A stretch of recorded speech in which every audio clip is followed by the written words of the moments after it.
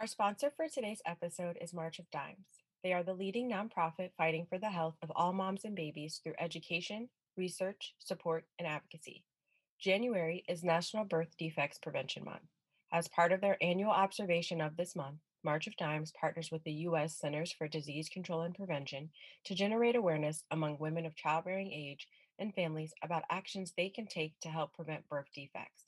Join the conversation about National Birth Defects Prevention Month by following hashtag Best for You, Best for Baby on social media and by visiting March of Dimes at marchofdimes.org/BSIC. Welcome to Birth Stories in Color, a podcast creating community for people of color to share and learn from birth stories of all types. We're your hosts, Laurel Gourrier and Danielle Jackson. Today's episode features Dani Kilgore. She will be sharing her journey of experiencing 2 miscarriages, the loss of their son at 28 weeks, and the joy of their 5-year-old daughter, Harper, reflecting on lessons learned and the importance of prenatal care, especially for birthing parents of color. Hi, Dani. Welcome to the show. Hi, how are you? We are doing well. Can you start by telling us a little bit about yourself and your family? Yeah, so I'm Dani Kilgore. I'm married. I've been married to my husband for 11 years. We have a 5-year-old daughter. Her name is Harper Avery. Now, some people ask me, is it from? And the answer is yes, it is from Grey's Anatomy. It is from there. But so yes, that my daughter's 5. We're originally from Atlanta, Georgia, and we moved to the Bay Area of California right outside of San Francisco about 2.5 years ago. So we've landed here, and we moved because I'm a pastor of a church. So I serve as an outreach and missions pastor at a church in San Rafael, California. And yeah, that's a little bit about me. Now you're going to be sharing 2 stories, well, technically 3 stories, right? Tell us a little bit about how your pregnancies were. So I know in the beginning of the intro, I heard you say that I've experienced 2 miscarriages. Well, throughout the time that I have gone through this journey, what I call a faith journey of becoming a mother, I've actually experienced now a total of 4 miscarriages. And so 4 miscarriages, 2 premature births, and one that resulted in the death of my son, living as he lived in the NICU. And so, my journey of motherhood started at, I guess, in 2010. My husband and I got married in 2009. November of 2009, and we found out that we were pregnant in February of 2010. So we were really brand new in our marriage and found out that I was pregnant. And so I was in my 20s. I was fairly healthy. I was a teacher at that time, and I was also a soccer coach. So I was in good health. But I experienced a miscarriage early on, and it was really devastating. And at that time, we decided, okay, well, it's kind of new in our marriage. Maybe it just wasn't the right timing for us to, pursue having a family. And so we decided to wait. And so we waited until about 3 years later in 2013. And that's when I found out I was pregnant again.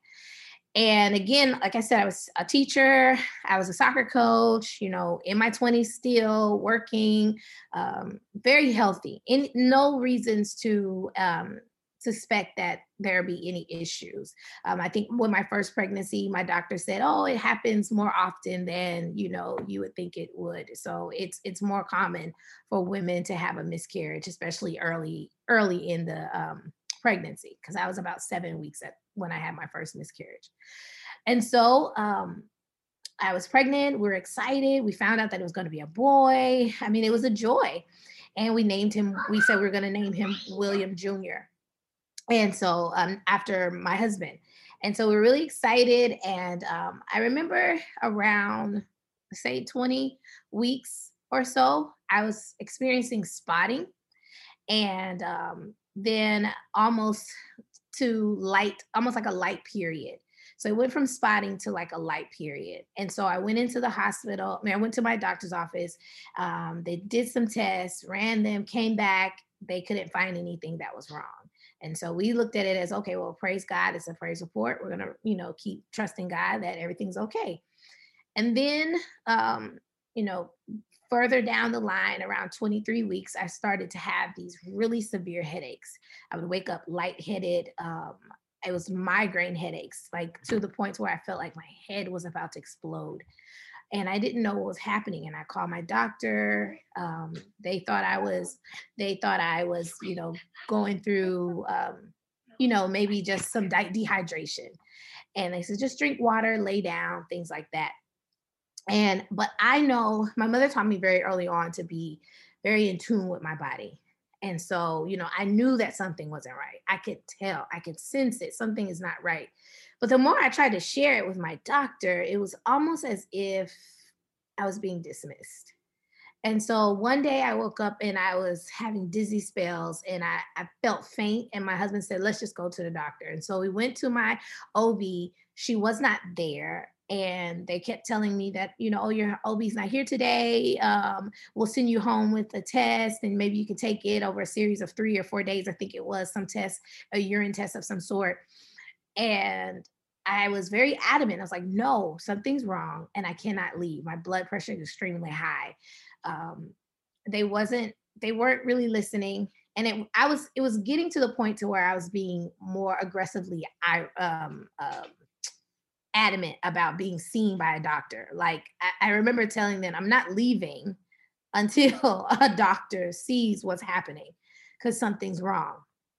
And so the nurses chattered in the background, and then they came back, and another doctor came out. And I guess he's like, I'll fine, I'll check her out. And so we went in the back. He checked my blood pressure, and it was 156 over 107, and extremely high. And so at that point, he told me and my husband to go straight to the hospital. He's already called ahead for me to go there, and he would meet me there. And so when we got there, they checked us in and we found out that I was experiencing preeclampsia. And they said that as a result of that, that I would have to remain in the hospital until I've reached full term. And so at that point, like I said, I was 23 weeks and I'm like doing the math on my fingers, like that's like 1, 2, 3, like that's a lot of months to be in a hospital bed. I'm like, wow, okay. And so but I was committed. And so my husband and I were like, okay, this is what we got to do. This is what we have to do. I mean, at that time, I spent my birthday in the hospital. I missed my best friend's wedding. I mean, I was in the hospital for this time. And it was with the hopes that I would be there for full until I reached full term. But unfortunately, I didn't reach full term because at 28 weeks, I was awakened out of my sleep by one of the nurses. And she said that she was getting like some messaging on her side or whatever, and they told me to go down. They took me downstairs to the high risk not audiologist, a high risk prenatal person, whatever it is. I'm no doctor, I don't know these terms. But they sent me down there, and that's when they had discovered that my placenta had completely stopped working. And my placenta stopped pumping blood to my son, and his heart rate had dropped significantly, so much to where they had to do emergency C-section. And at 28 weeks, they did a classical cesarean, which is the opposite of what they would like to do.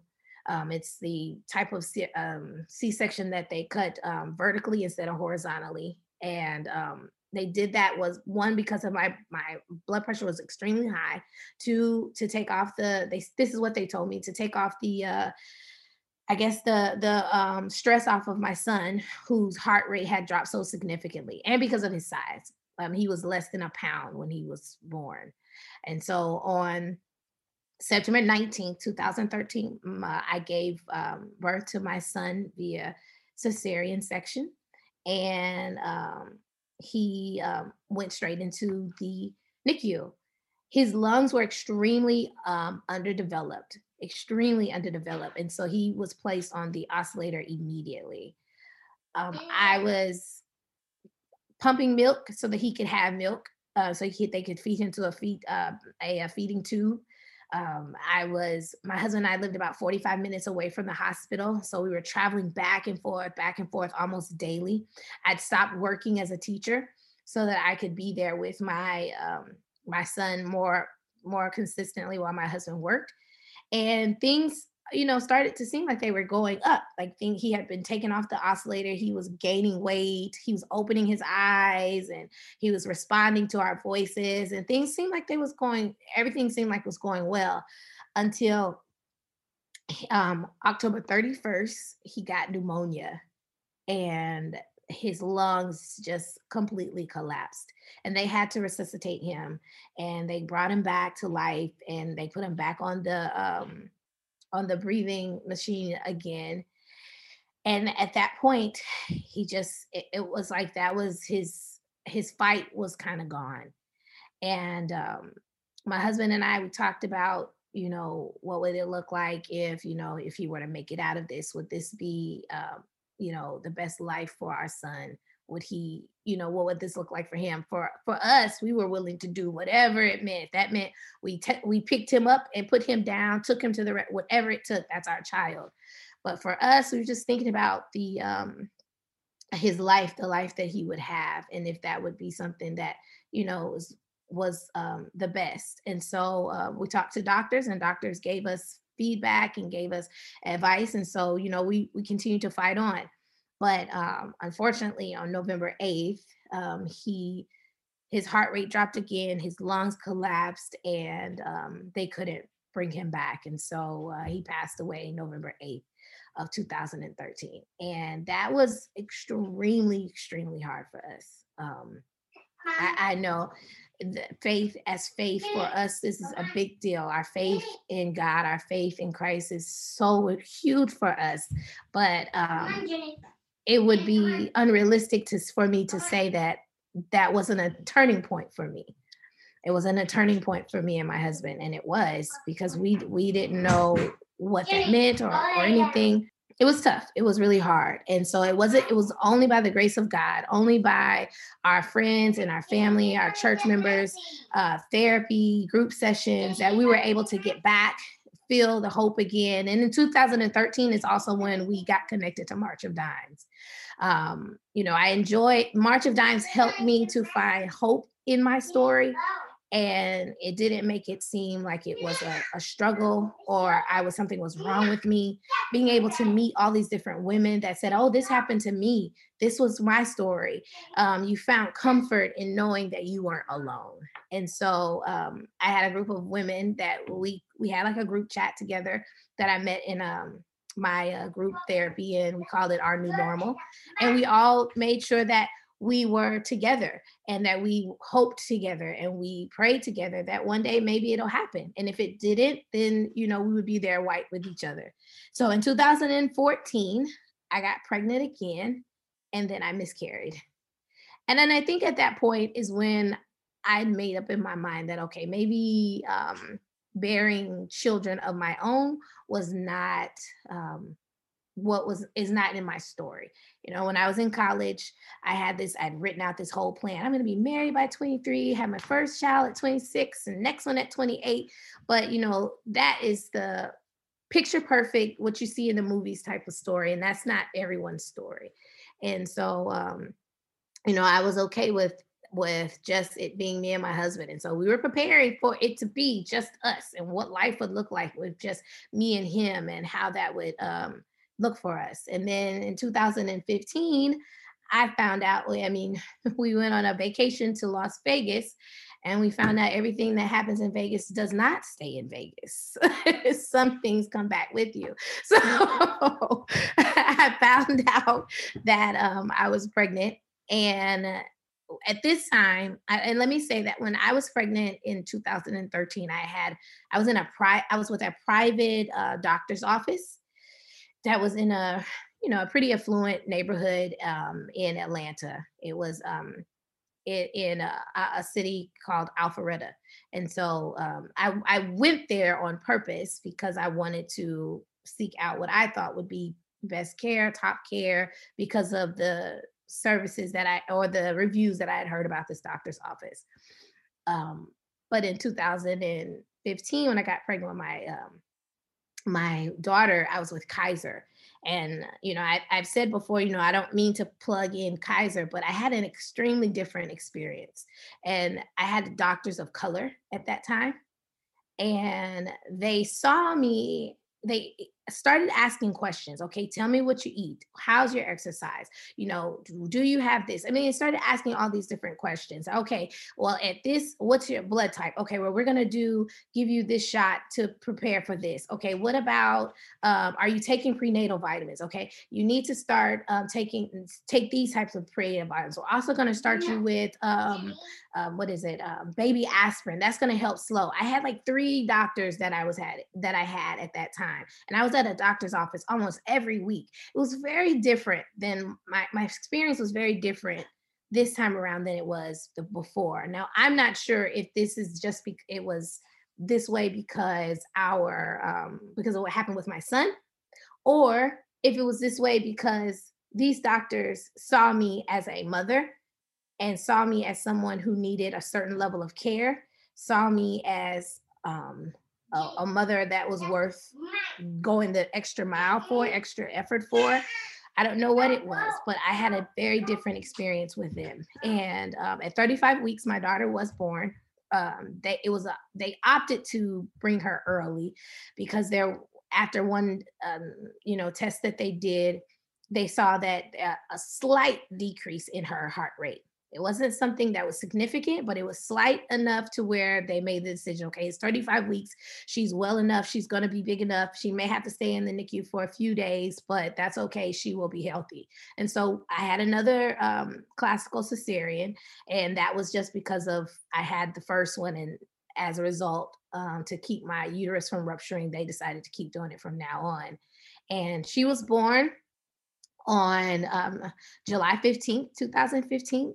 And she came in weighing a little under 4 pounds, and she was healthy. And so she didn't need to be on a breathing machine. She just needed to be fattened up. And so, I just ate a little bit more grits, to cut a little more grits, a little bit more potatoes.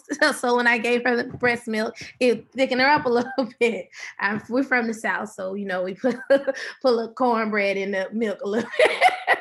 But so yeah, so she just needed to get a little bit more thicker. That's what my husband said. But we did find out though, as a result of her being born prematurely, she was born with sensory neural hearing loss. And so that just means that the audio fibers in her ear that kind of tell you to vibrate sound, some of them either didn't develop or they developed and they died as a result of her being born early. So she does wear bilateral hearing aids. But other than that, my daughter, she's doing well. She does so well in school. She's 5 now, and she's reading, which is surprising because we go through some speech therapy. And so, a child with a hearing loss and being able to read and what she's saying, I mean, it's a miracle.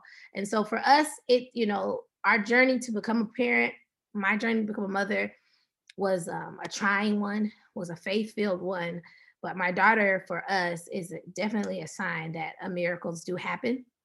And we're excited about it. We decided to try again. And in 2018, I experienced another miscarriage. And this time is a little further along. I was at almost 13 weeks when that happened. And that's when these doctors here in California did tests and went to specialists and things like that. And so, again, I switched my doctor again at that time. In 2018, I had a white doctor, and I don't mean to sound like black, white, whatever. This is just my experience. This is experience that I've had. And that when I had a white doctor, the care was different. Now and then, so after I had that miscarriage, I don't know, it was almost looked at as, oh yeah, that happens. Statistics were given to me about African American mothers having miscarriages and things like that, and for me to consider going to a specialist and things like that. And I think that's okay to say, but I don't know. I think I wish that doctor had of taking a moment to be human for a second versus just straight to the medical side. I decided to switch my doctor from a doctor here near San Francisco to a doctor that's now in Oakland. And I've shared with her my story, my history, and from the very moment that I walked in her office, I felt seen, I felt heard. Um, I felt like she cared. I've experienced another miscarriage since then, and the first thing she said was, "I'm so sorry. I know how devastating this is, and I know how much you wanted this, and so I wanted to acknowledge that I know this is tough and this is hard, and if you want to continue trying, I'm here with you."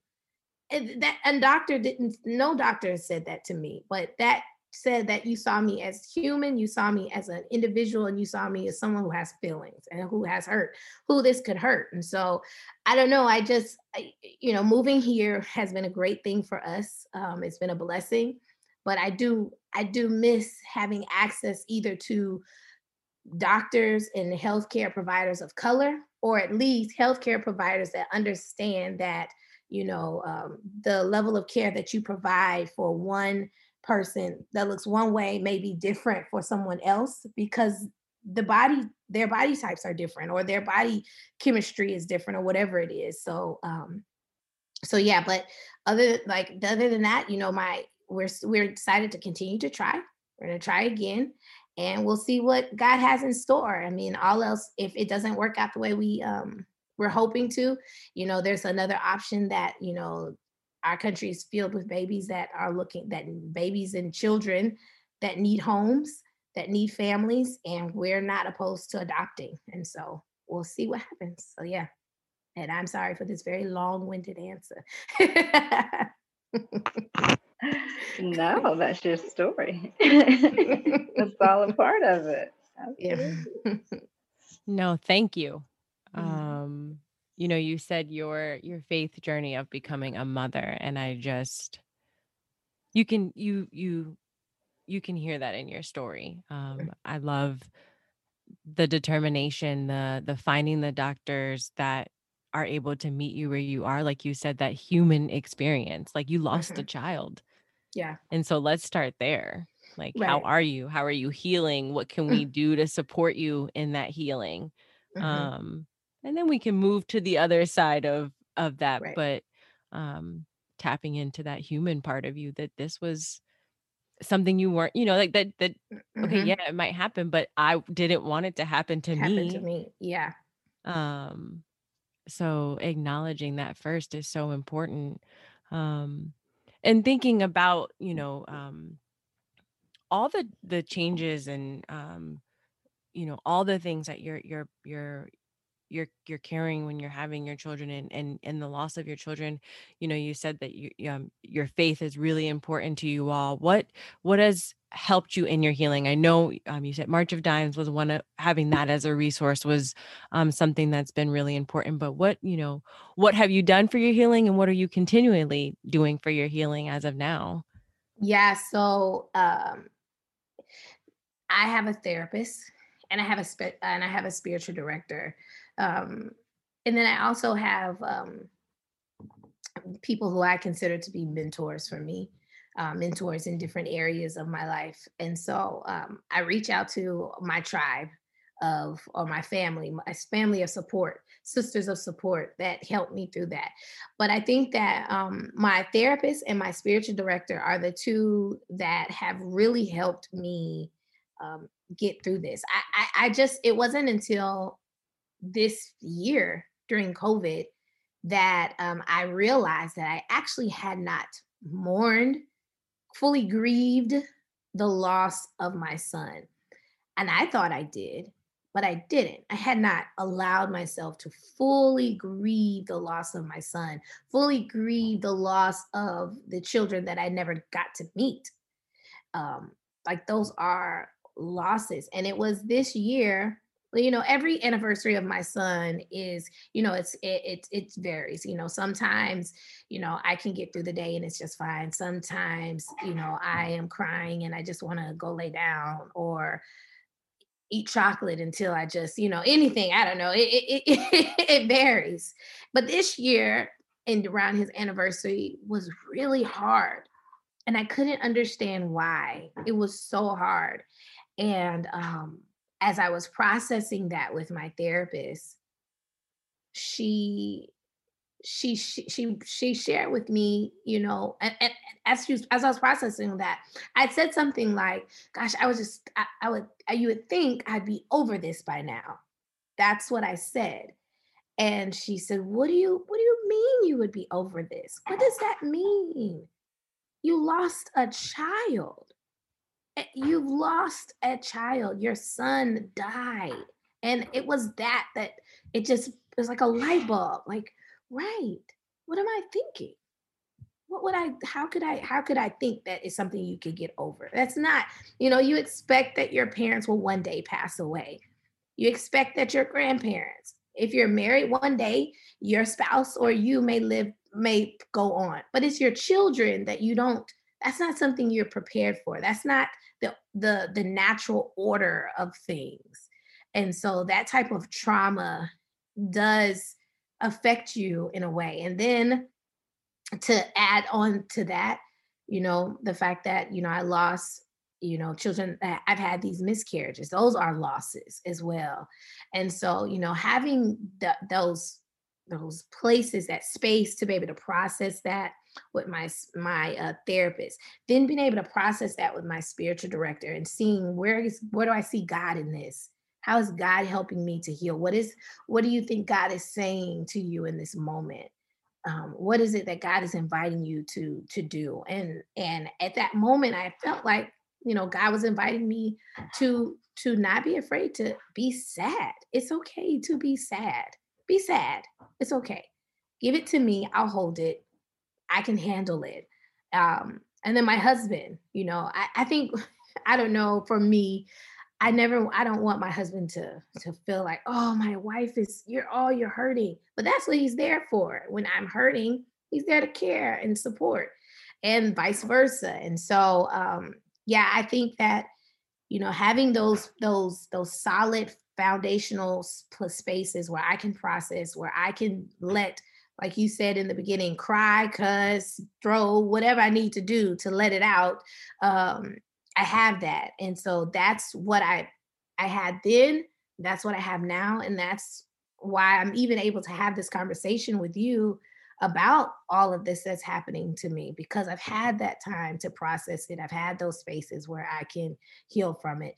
And, with March of Dimes, I joined March of Dimes, and I started doing a March of Dimes walk in March of Dimes team, because I wanted my, the death of my son and the loss of the children that I never got to meet to have value, to mean something, to represent more than just a death.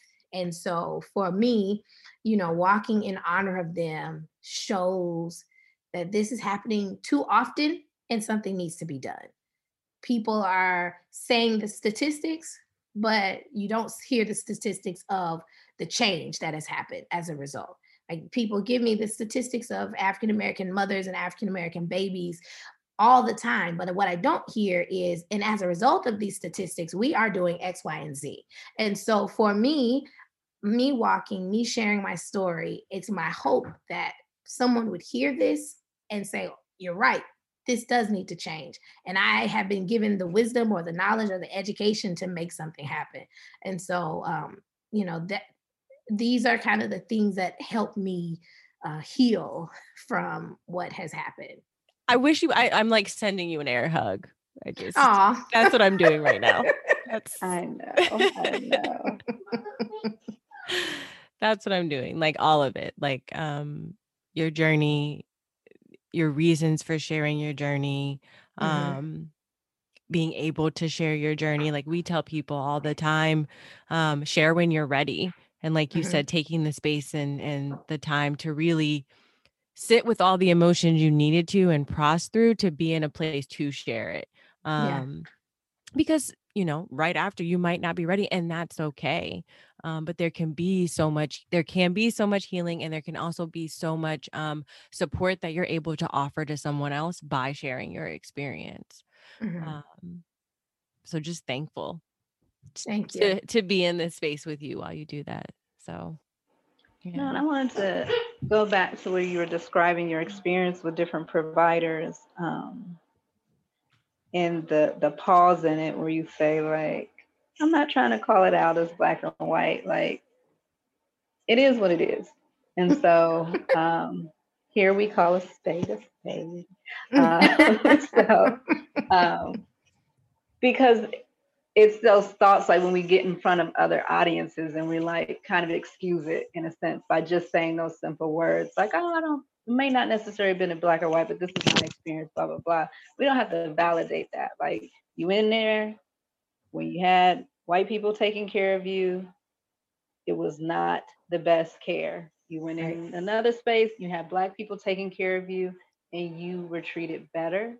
Yeah. You have a better experience. You can come out and talk about it. And now, when we get this extra validation that's coming out now that black women have better outcomes when they have black doctors deliver their babies, like, that Yeah. is now the new research that everybody's talking about. Who could have told them that how many years ago? Black women. And so the research is what comes right out of our mouths because we're valid there. Like, we Mhm. experienced it, it's true, and we know it. And so that is what it is. Our, what's in us, in our DNA, is to survive. And so Yeah. we can call it out when we see it, hear it, or feel it anywhere. And that Yeah. is truth. I don't care what Okay. anybody says.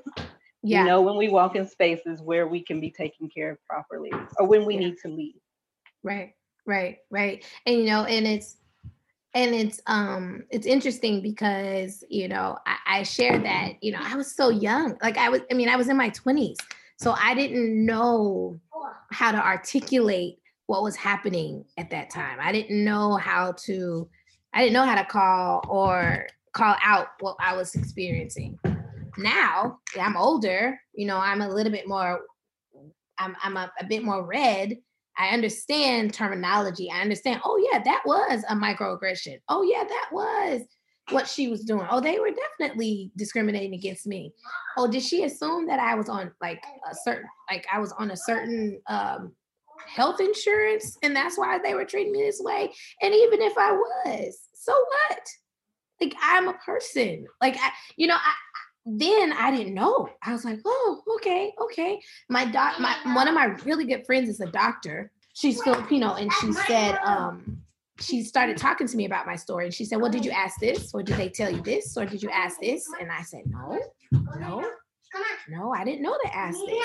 Even the fact that I didn't even have access to my rights as a patient, my rights as a mother to be. I didn't know any of those things. And so even that, them treating me like oh, she's just she doesn't know what she's talking about. It's probably nothing. We'll send her home with some tests to take.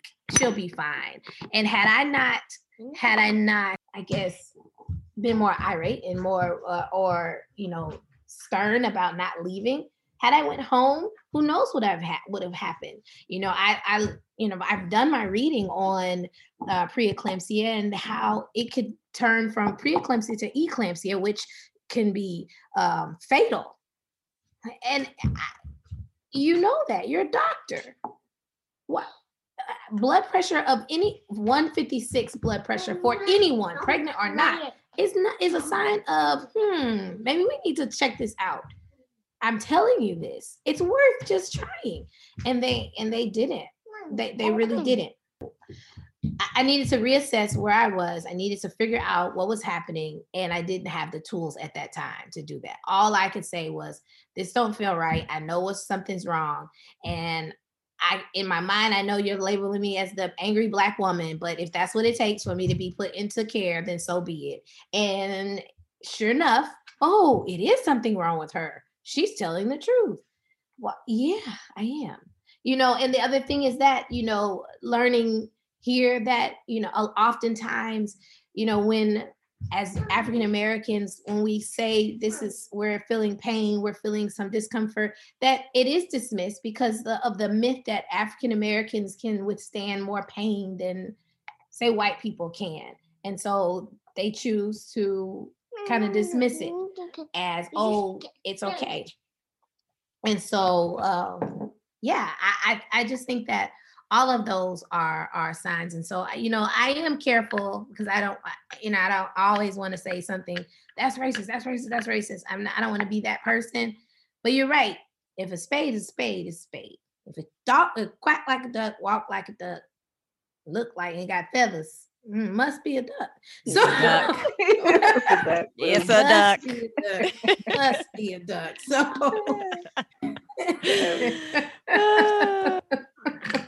it's a duck. Right. And like Danielle said, in this space, we gonna always just be honest about what it is, because too many times elsewhere we can't be. So I heard a lot of ducks. Quack, quack.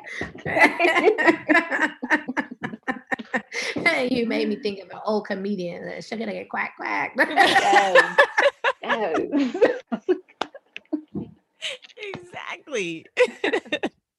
So I appreciate a space like this, and I appreciate this opportunity to share and what you two are doing, because these stories are not shared as often.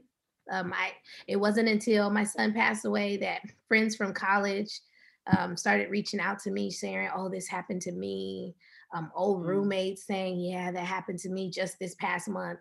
My neighbor, she didn't know why we were gone for so long. She assumed that we had the baby. So she put diapers on our doorstep. And so when we came back from the hospital one day, I shared with her, and she was like, oh, that happened to me. I had twins. Like, you don't know. And I think that, miscarriages and pregnancies, a premature birth that result in death, stillbirths, those aren't things that you talk about, but they should be, because they help heal women. They help you feel like you are still a part of society. So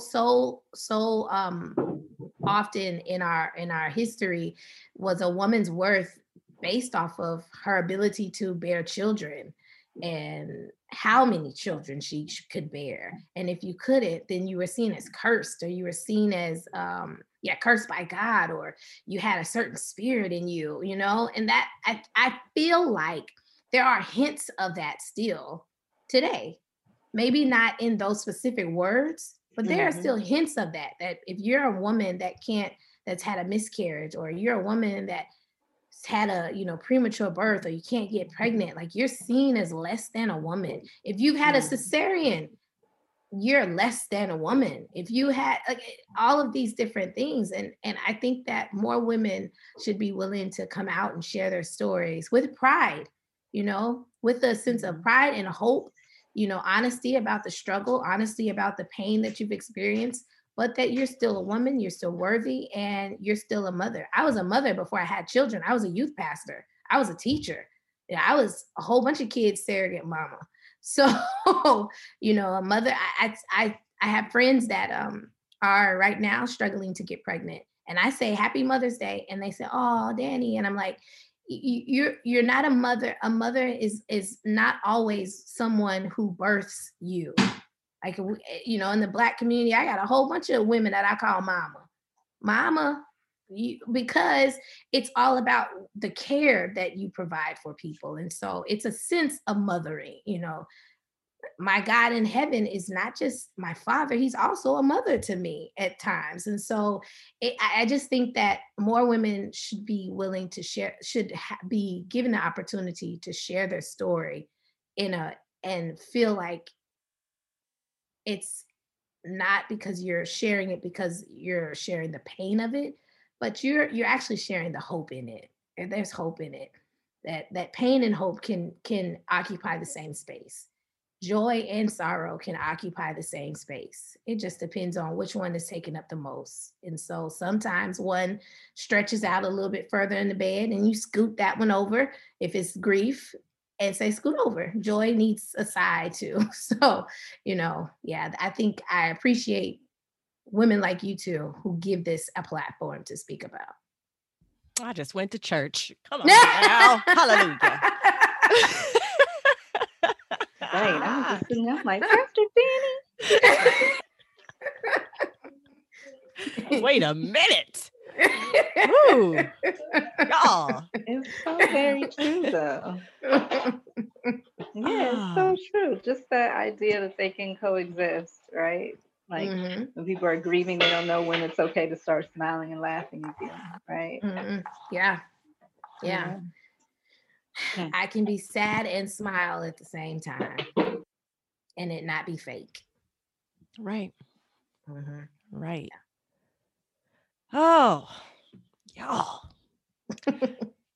Is there anything else that you want to share with listeners? Resources, advice, just anything else you want to leave them with? Sure. I'll say that, January is, as we're talking, I mentioned March of Dimes a few times. January is the month of Birth Defects Awareness Month. And so, like I talked about with my daughter, she does have a hearing loss as a result of prematurity, but there are also birth defects that babies are born that can be born with. But some, not all of them can be prevented, but there are some that can be prevented when you take a few extra steps and do a little extra care as a soon to be mama. And so the March of Dimes and the CDC, the Center of Disease and Control, they collaborated to put together a website to educate mothers to be on ways that they can on tips they can use to prevent some of these birth defects from happening. If you want to know more, you can go to marchofdimes.org/birth defects, and you can learn more about that. Today's episode is sponsored by March of Dimes in conjunction with their campaign with the CDC, an annual observation of National Birth Defects Prevention Month. We are welcoming Dr. Rahul Gupta to tell us a bit more about this. Hello, Dr. Gupta. Welcome to the show. Hello, and thank you for having me. Wonderful. Can you start by telling a little bit about yourself and your family? Certainly, Laurel. So I'm a practicing internist and a public health physician. I serve as a chief medical and health officer of March of Dimes and the senior vice president. Prior to that, I was the health commissioner for the state of West Virginia, served 2 governors there. And prior to that, I have been a local health officer, but also have worked in communities as small as 850 people to as large as 25 million people, and have worked in very rural parts of this country as well as across the world as well. Round of applause for all of that. That is absolutely amazing. That's wonderful. Can you tell us a little bit about March of Dimes for those who may not be familiar and the support that they provide for families? Certainly. March of Dimes is a time-tested American organization that has, founded by a sitting president, FDR, in 1938, when we were battling polio. Certainly helped fund the initial polio vaccine and conduct those trials and ensure that we could eliminate polio both from this country and most of the face of earth at this point.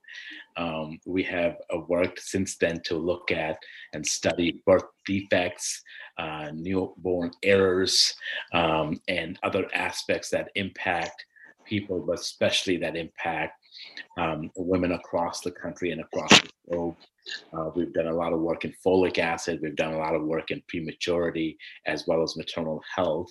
And right now, our goal is to really end the preventable maternal deaths as well as the preventable infant deaths in preterm birth, but with a lens of equity. One of the things that we clearly see every day happen across the country is the inequitable outcomes that results from inequitable systems in communities when it comes to the most vulnerable population amongst us, which is mom and babies. And we know that oftentimes a civilization would be known by the way we take care of this particular population. And we're out there, we're saying, we're not doing the best we can, but we have opportunity and we have hope that we can improve the health of all moms and babies, but we do that by starting to look at from the lens of equity. Dr. Gupta, how are birth defects defined and how might this show up for a family? Certainly, Danielle.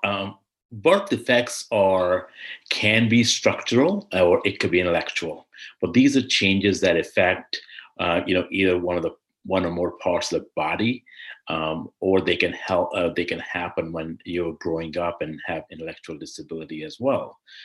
So clearly, our bodies. One of the things that happens in the mother is the first 3 months is a time that most of the organ development is happening for the baby, and a number of causes that we could talk about. That includes your genetics, your behaviors, some of the social and environmental factors, including drugs, will place that mother and the baby at the risk of these birth defects. These could be, some people would know them, like congenital heart disease, cleft lip, cleft palate, a cleft foot. Those are the kind of things that we know and we see it because we've seen it in children. But then there could be intellectual disabilities as well. So they can happen where you can see them as structural, but they can also happen in terms of intellectual disability as well. And so, what are some key aspects of preparedness that families can do to increase their chances of having a healthy full-term pregnancy and baby? The first thing we always talk about is how to prepare your body for pregnancy to begin with. And we know far too many people today become pregnant unplanned or they're not aware. We're doing a better job than we did way back, but we still have ways to go. So the first thing is, if you're thinking about or you think you could be pregnant, begin to prepare your body. That includes eating right. That includes, if you are overweight, to make sure that your weight is most optimal for you, because obesity is also related to some of the birth defects. It also includes making sure that you're not smoking, you're not drinking alcohol, because all of these things we talk about can often lead to poor outcome for your baby, and really a lifelong issue sometimes. And the other thing that's very important that we've done a lot of work in, along with right weight and right exercise, is to make sure that you're taking the right folic acid. And folic acid is a type of B vitamin. And if you take, we know, about 400 micrograms of folic acid every day, then you can ensure your baby's proper development and growth. So that's very important. When you're looking at the bottle off the shelf, you want to make sure it says 400 micrograms. It also says 100%. There are foods that you could take, natural forms such as green vegetables, beans, orange juice, that also have folic acid. And some of the breads and some of the other foods are also fortified, like corn masa flour and cornbread and others, tortillas. They also have folic acid, but folic acid is a very important nutrient when preparing for pregnancy and going through pregnancy. Is there anything else that you wanted to share with our listeners? Any resources or additional advice that to help them? Yeah, so in addition to some of the advice that we've been discussing, how can we participate, all of us? Well, I can tell you that the theme for our National Birth Defects Prevention Month 2021 is best for you, best for your baby. And it's important to, pay attention to yourself. Know that, birth defects happen by 1 in 33 babies born in the United States. And there's a lot of challenges in terms of inequities and access. So we want to make sure that you are doing everything you can to avoid, although they're not completely preventable, but you could do a lot. And if you do need help, there is a 800 number to get help in terms of smoking or substance use or alcohol. It's 800-662-HELP. That's 1-800-662-4357. You can always visit our website at marchofdimes.org and get a plethora of information and guidance. We have so many people visiting our website to learn more about what you can do to stay healthy and have safe and healthy pregnancy outcome. So it's very important. Getting yourself checked up is also very important. Make sure that you're trying to get to your goals, make sure you get your pre-pregnancy checkup, even if you've had babies before. That doesn't mean that we know everything what to do. We feel that way sometimes. I do, but it's very important still to get checked out. Now you mentioned the folic acid. That's something that's big, and one thing that I know that I've always carried from March of Dimes and understanding that. Are there any things that block that from being absorbed into the body when people are trying to ingest it, whether through, supplements or through their food? Yeah, so it's very important. So first of all, folic acid is a type of B vitamin, as I mentioned. The deficiency of which can really cause major birth defects of the baby's brain and spine. So it's very important to follow the label, basically on the bottle, to take it. And there are other aspects of this, as I mentioned. There's other foods we can do it. So it's because it's a part of your natural diet also. It's very, very pretty much natural, and you don't have to worry about a lot of interactions and other things. However, you want to make sure that you're following the labels in the bottle, and you're just making sure that you're getting at least 400 micrograms. I mean, you don't want to get too much of it either, but it's one of those things that you want to ensure your diet has 400 micrograms as 100%. That allows you to then your baby to develop appropriately. Of course, you want to continue to get checked out from your provider to make sure that you're watching your iron, you're watching your other vitamins, your health, is all of the factors we talked about. But this is definitely one that we have had a long history of, we worked on, and we're working across the globe on this issue. And when you do get checked, like you said, when people check their iron levels and things, what's the actual test that would let someone know that they were low? Yeah, so it's a blood test. Mhm. Especially they will check what they call CBC, complete blood count. You go to your doctor's office, amongst the other things that they check you for when you're getting your first prenatal visit, or your general physical, sometimes when you're preparing for pregnancy. So they'll check that. They'll show if there's any deficiency, any other abnormal counts. But this is that's the reason we want to go to your providers and get checked if you're planning to, or as early as you get pregnant. So one of the things is we've seen that the later people go, they put off the visits, the outcomes aren't as good because there's a ton of things you need to be doing in the first trimester. And when we have about half the pregnancies in this country are planned, that means that a lot of people miss their first trimester visits.